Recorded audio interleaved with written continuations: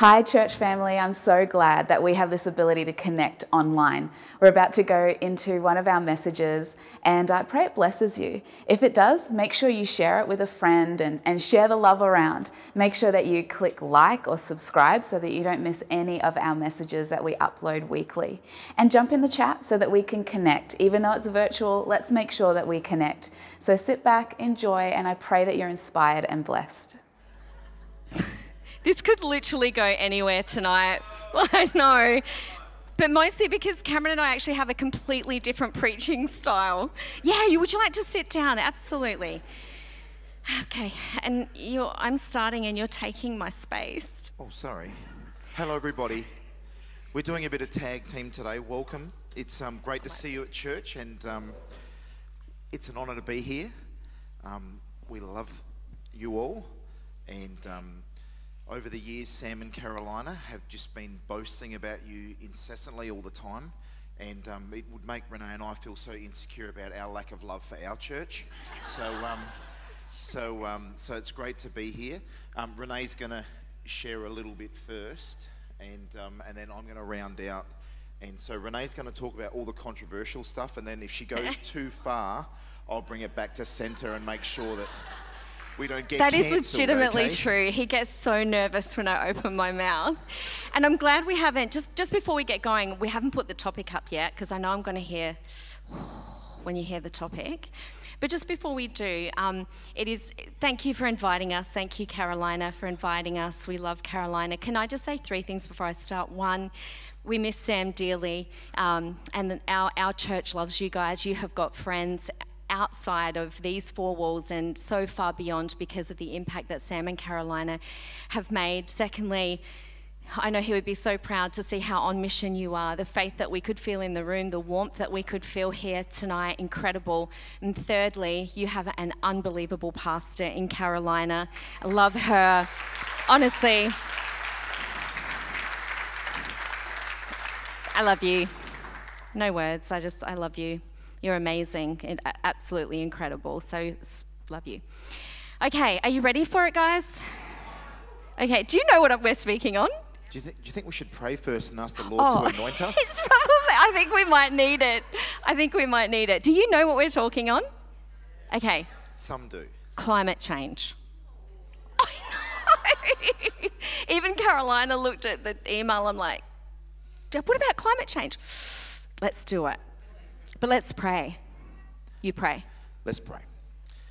Lord, we just thank you for this incredible opportunity to come together and worship you. Lord, to get around your word and what you would speak into our culture and what we're facing today. Lord, we want to cut through the noise. Lord God, we want to cut through the headlines. We want to cut through what the world says, and we want to get back to who you are, God, and what you speak on these topics. So we just pray, Lord Jesus, that you would give Renee and I the ability to communicate your word. Lord, give it the clout that it needs. And we just pray, Lord Jesus, that we would all learn, we would all grow, and we would all become closer to you through it all, Lord Jesus. We ask that in your mighty name. Amen. Amen. Amen. What you're not going to get from us tonight are like our opinions. We are going to dive into the Word of God and set a biblical framework for a topic that the world takes as their narrative. And I'm actually really excited. I remember you guys doing this series last year. And the reason I love this whole topic of elephant in the room, and those of you that know me know that I podcast on this kind of stuff all the time, is because we should, as Christians, be leading the way, and our worldview should be shaped by our Bible, by God. The world doesn't get to have the narrative on this. And so, these topics are emotive, and I often get people say to me, how do you talk about things and still keep people on board? It's like, well, you don't have to shove your opinion down people's throats, but what we can do is go back to the Word of God where all of the wisdom already is, and when we live according to the wisdom of God's Word, the fruit is always going to be good. And so the best way to go is often to ask people more questions and to ask them to think about things and the fruit of things down the track. But what I want to do on this topic, because climate change is like the number one, right? Like, we just got an email the other day to say that our electricity bill is doubling, and our provider actually told us we wouldn't normally do this, but we're telling you, go with another provider. We're having an energy crisis. So I'm like, okay, we need to get back and bring God back into this whole narrative. Because this is the thing, we have to be very clear on who shapes our worldview. And, it's not media, it's not education, it's not government and politicians, it's not the family we grew up in, it's not social media, it's not the scientists, and it's not what the masses believe. Who do we listen to? We can take from all that and look at all the sides, but we've got to dig into the Word of God, because when we have God as our foundation, that's why the Word of God, over and over again, it says that He is our rock, the foundation that never crumbles, the foundation that never moves, which is very pertinent to climate change. His Word needs to frame my worldview no matter what the world tells me. I'll say it again. His Word needs to frame our worldview on everything, no matter what the world tells us. And so we should be getting involved in conversations like climate change. What does God say about this? And so we're going to set a 3-part biblical foundation that I think is going to give you a really good foundation to help you sift through all other information that you get. Okay? Is that going to help you? It will. I'm telling you it will. Because this is the thing, we can have all different views and but we can't go making and backing policies for the environment that go against the principles of God's Word. And so that's what we're going to do. We're going to dive deep into that. So let's start off defining climate change. Let me just define it for you, okay? Because we hear this word climate change. What do they mean? Well, you can Google it. It'll come up the same everywhere. It basically is... where have I got it? According to the climate change, what it is it refers to the long-term shifts in temperature and weather patterns.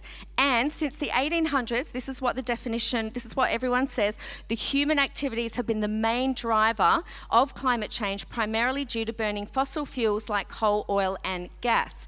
Now, if you go on the website and you look at all of the key findings, which I've spent many, many hours doing, and the IPCC, which is one of the main bodies that are driving all of the policy, what you will get is page after page after page of negative reports, of devastation. But that is not what I see in the Word of God. And so that's where we're going to go tonight. And you'll hear lots of words like climate emergency, climate crisis, I can never say that word. Existential threat, catastrophic. These are all the words, right? It's not like they're painting a good picture here. So here we go. Number 1 is this. I'm going to take a few minutes to set up the biblical basis that the climate is designed to be stable. Write that one down if you're taking notes. The climate is designed by God to be stable. What do I mean? What I mean is there is no biblical backing that we are in a climate emergency. Okay, so global warming scientists talk about mass flooding and this dramatic disruption that's going to cause catastrophic things to happen, but the Bible is clear. God already brought a flood and destroyed the earth with water in Genesis 6 and 7. And where I want to take us tonight is Genesis chapter 8, verse 21 to 22. Because after the floods that destroyed the earth in Genesis, God reestablished human life through Noah and his family, and he gave us a promise that he would never destroy the world again through water and flood. So let's see what he says. I will never again curse the ground because of man, for the intention of man's heart is evil from his youth. Neither will I ever again strike down every living creature as I have done. Now look at this. While the earth remains, seed time and harvest, cold and heat, summer and winter, day and night shall not cease. So right then, I'm going to take it a step further in a moment, but that last sentence is really relevant to climate change. God promises that the earth's atmosphere and the patterns that he has made on this earth will continue. that we will always have cold and heat, day and night, seasons will continue. God established the patterns, and He is God over the earth. He is God over our weather. He is God over our climate. And so people might say, okay, well, what if, we get all this mass heating and mass this and all the destruction? But again, if we go to the New Testament, in 2 Peter 3:10, it says, "But the day of the Lord will come like a thief, and then the heavens will pass away, and the earth and the works that are done on it will be exposed." So there we see not only has God set the earth and the atmosphere and the climate to run by patterns established by Him, but the end of the earth is not going to happen through man's hand. It's not going to happen through climate change or human activity or a mass extinction. What does Peter tell us? The day of the Lord will come. It is the Lord that will come and bring the ends of the heavens that will pass away and the earth. So ultimately, God is sovereign. He is sovereign over the weather. And then on top of that, when we hear this emergency and the way our education is trying to put that onto our children, but the Bible says over and over again, do not be afraid. And what are we doing? We are making a generation afraid. And then they go into the polls and in the voting boxes and they vote accordingly. And they don't even understand. And we've got Christian young people. We've got a responsibility to teach them what the Word of God says, not what the media says, not what the education department says, not what the politicians say. What does God say? And we're going to live by that.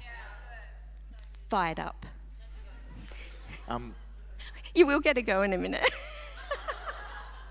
You should do a podcast. Do you know what? You're quite good at this. I said to him, I'm actually going to drop a podcast on climate change this week. And he's like, are you really going to do that? He's so nervous. I'm like, yes, I am. You get really nervous. I was saying, go for it, Renee. You're graced and anointed for this. So I just sort of push her a little bit forward, and then I just take a step back. He reckons he loads the bullets and I just shoot the gun. That's what he always says. I'll just feed you the information and then you can. But I feel a responsibility.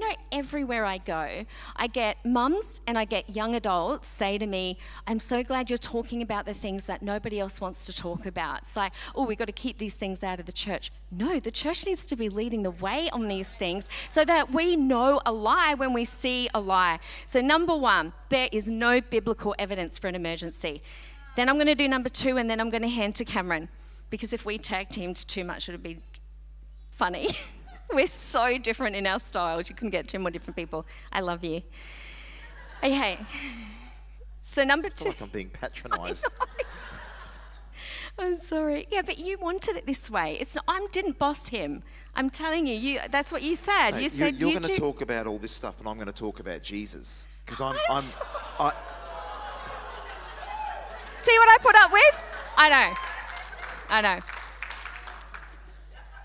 That's all right. I'll do all the intelligent stuff.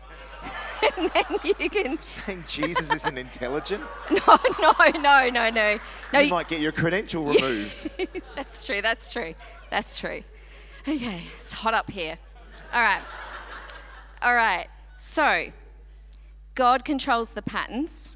The patterns will remain, and the world will not end because of man's hands, okay? So it's number one. Number two, there is a biblical basis that humans, the way God's designed it is for humans to take priority over environment. Okay, now stick with me on this because we will get to number three and talk about our responsibility, but can we just park on that one for a minute? Because what is happening is we are seeing the opposite, where the human needs are being put secondary to the environment. And look, I know all of us would agree we're consuming too much as humans, and I think there is so much room for us to get back to a more local way of living, to get back to a more natural and healthy, godly way of living. So Cameron will cover that in just a moment. But the earth is here for us, not the other way around. But what's happening is, you'll often hear when people talk about the Greens, for example, they'll say that they've made nature a religion. And that is true. When you look at all of the narrative around climate change, it's become like a religion. That the earth has become this idol. Now, the plan is to reach net zero emissions. can we just talk about that for a moment? I did a good down the rabbit hole search. What does that even mean? Like, what is that? How can we have no emissions from human beings? And when I had a good look on all of the websites, they actually said that it's not good enough to reach net emissions by 2050. We need to be starting to do it now, and that we should be trying to reach it by 2030. So even what they say that what they're trying to do is not good enough. Now, according to Australia's Climate Council, if you look on their website, they've got this very kind of fluffy plan. I'm like, yeah, that's good, but what do you mean? Like, give me some, what do you want us to do? And there's really not a lot that you can find on what it is that they want us to do. But we just keep hearing this unrealistic, zero emissions. They want zero impact from us being humans on the earth. But this just is not reality. And so I think about the way that God's created the earth, and you think, like, if you Google animals that make an impact on the earth, did you know that elephants, for example, to try and get their food, they break branches off of trees and even push whole trees down in their effort to get food? Now, if humans do that, well, we've got to go plant another tree, right? Which is great. But elephants can't do that. Do we want zero net impact from elephants? Something that you might not realize is that up on the Great Barrier Reef, there's actually a starfish called the crown of thorns starfish that feeds on the coral and destroys vast amounts of coral. And widespread destruction of the Great Barrier Reef has partly been blamed on the starfish. Are we going to eradicate starfish? Like, animals are allowed to be animals and make their impact, but what about humans allowed to be humans? Now, it doesn't mean we don't have to steward well, but this whole idea of making zero impact. Genesis 1:28 says this: God blessed them, that's us, and he said to them, Adam and Eve, be fruitful, increase in number. What? Fill the earth. What? That's a lot of carbon dioxide. And subdue it. I'll talk about the word subdue. Rule over the fish in the sea and the birds in the sky and over every living creature that moves on the ground. Okay, so let's look at the word subdue. What is it that God wants us to do? The Hebrew word implies two things, and it's such a beautiful picture, I think, of how we should be approaching this whole climate change. Firstly, it means that the earth is like a footstool. It's a place where one rests our feet. But secondly, subdue means to rule over, not by lording over, but by dwelling and walking among. So what we've got here when we put the two together is a picture of this idea that we're to rule the earth and the animals, but as benevolent, responsible leaders, so that earth can provide from man and we can be fed from the earth, but we look after the earth. And it's a beautiful balance. And that's how God's designed it to be. So climate activists would have us believe that we're secondary. They've made this religion. I mean, Al Gore years ago put this documentary together, and I remember being made to watch it, and all of this stuff that I was taught as a young person, that the more people on the earth, the more carbon dioxide is created in the atmosphere. But yet God's telling us populate the earth. He's not saying pull back on population so that we don't have more carbon dioxide. He's like, guys, be fruitful, multiply, fill the earth with humans. And so what's happening is there's this idealization of nature that's suppressing human innovation and placing the environment as a higher priority than the needs of the people. And the last thing I'll say on this is, think about this. If you're taking notes, I want you to write this down. Humanity thrives when we have energy that is affordable, reliable, and plentiful. Think about that. We thrive as humans when we have energy that is affordable, reliable, and plentiful. Use that as a measure to pass by everything. What about, you think of all the different forms of energy. Is it those three things? Because what is our responsibility? Yes, it's to look after the earth, but God also says and commands us to look after the poor and the needy. And if electricity is not affordable, and it's not reliable, and it's not plentiful, the first people that are going to suffer are the people that are already in poverty. And so we've got to think about not just backing policies that look really great for the earth, but are not good for humanity. Because God's very clear that humans come first. And we've got a responsibility to fill the earth and to look after people. Okay? Did you get all that? Your turn. I'm not sure I can beat that. Let's give it up for Renee. Fantastic. And I think I'm probably a little bit more laid back in my feeling toward it all, because obviously I'm gonna share from the Word. At the moment, when there's this transitioning of where our power and our energy and our source is coming from, it's almost like we're put into this position where we have to be for climate change and for being climate advocates, and making sure that we're almost have religious fervour about making sure that we're pushing an agenda this way. And like what Renee was sharing and saying, if our own electricity is doubling, we're quite comfortable with our finances. But what about other people who there's this push to put energy towards certain renewables, and energy's being doubled, and meanwhile people who we need called towards are freezing through the night because they can't afford to put the electricity on. I feel like there's got to be a more sensible centre. So when Renee's talking very eloquently about climate alarmism, or the fear that's associated with driving this, I feel like as Christians we need to come back to the sensible centre and sort of sit back and have a look at, okay, how can we actually steward all things well? That leads me to Genesis, where it says in 2 verse 15, I don't think that we put the notes forward with this, says the Lord God took the man and put him in the Garden of Eden to work it and to take care of it. And I just think right there, God was giving us authority, was giving us the capacity, he was giving us the command, he was giving us the authority to actually make sure that we go out and we do steward the land well, that we actually do look after God's creation, that we actually do respect it, that we do look after it, that we all play our part, that we all actually take on our own personal responsibility to make sure that we're not just throwing our rubbish out the window, that we're being responsible, knowing that that has a damaging effect. If everyone threw their rubbish out the window, we're going to pollute our waterways, there's going to be rubbish flying everywhere, it's going to be not good for our health if we don't making sure that we're looking after all of those things and playing our part within our society as good, responsible Christian community who are making sure that we're loving our neighbours as we would love ourselves, and we're doing what Jesus actually asked us to do. I think if we could get someone to come up on the keys, that would be fantastic. I think also that as we continue to round out, the third point would be that there's a biblical basis that we're actually supposed to look after the earth. So we don't want to be anti looking after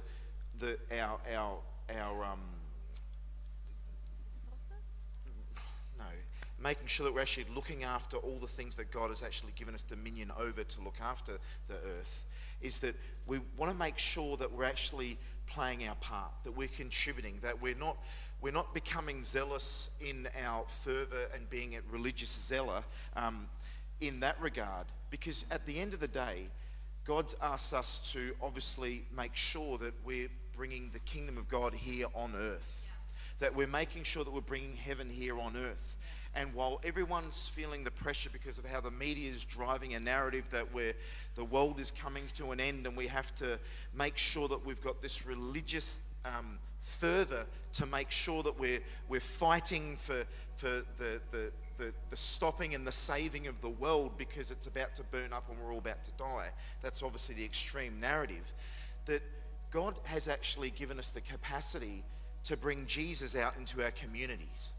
And we should be fighting to bring the truth of what God's message is, that he didn't come to save the climate.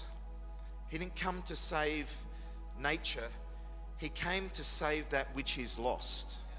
That Jesus, at the end of the day, he came that we would actually make sure that mankind would be saved, that we would be reconciled to God.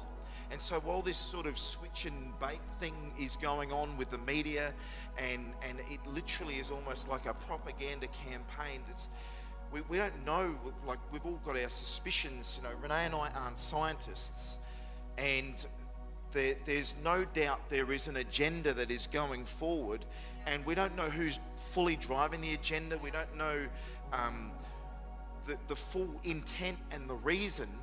And what happens is Christians, we have a propensity to have a real sense of care, that we're kind, that we've got empathy, that we as Christians, as lovers of Jesus, we've received the love of Jesus, that we make sure that we aren't jumping on the latest bandwagon around the latest craze or the thing that social media is telling us we have to bang on about, because sometimes we can get sidelined, or we can get distracted off of the mission that God has actually given us. Now we need to have a brilliant worldview, a biblical worldview on our stance on the climate, and the fact that we need to make sure that we are going to steward it well, but we also have to understand that God has put a mandate and a mission in our heart to spread the good news of the gospel of Jesus Christ. And we don't want to be just going on talking about the fearful news or the bad news or the crisis news. That the world is telling us all about those things. We've got the good news of the gospel of Jesus Christ in our heart. We've got something incredible to talk about. When the world is spruiking hopelessness, we get to spruik the hope that can be found in Christ Jesus. When the world is spruiking out that everyone's in pain and the world is suffering, well, we actually have a remedy for that. We have the answers through Jesus Christ, who laid down his life so that he gave his only son so that people could come into a genuine, living, loving relationship with Jesus Christ. And I think more than ever before, our society is set up for a move of God like we've never seen before. Our society is set up because when sin abounds, when lies abound, when misinformation abounds, God's truth is so clear and it's lit up in the backdrop of all of that darkness more than ever before. We've all heard the saying that the smallest tiny star shines the brightest in the darkest night. And I just think the truth of Christ in us, we carry the presence and the power of God into all of these circumstances, into all these situations, into all these conversations. And so we don't have to peel back and be afraid to engage. We don't have to feel like we have to know every single answer. We don't have to feel like we have to have our head around every single hot potato topic or the elephant supposedly in the room. Because there's so much at the moment that is being pushed, like in our education sector and online.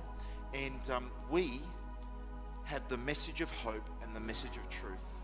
If I could just ask every person that's here just to bow their heads and close their eyes out of respect for everyone here.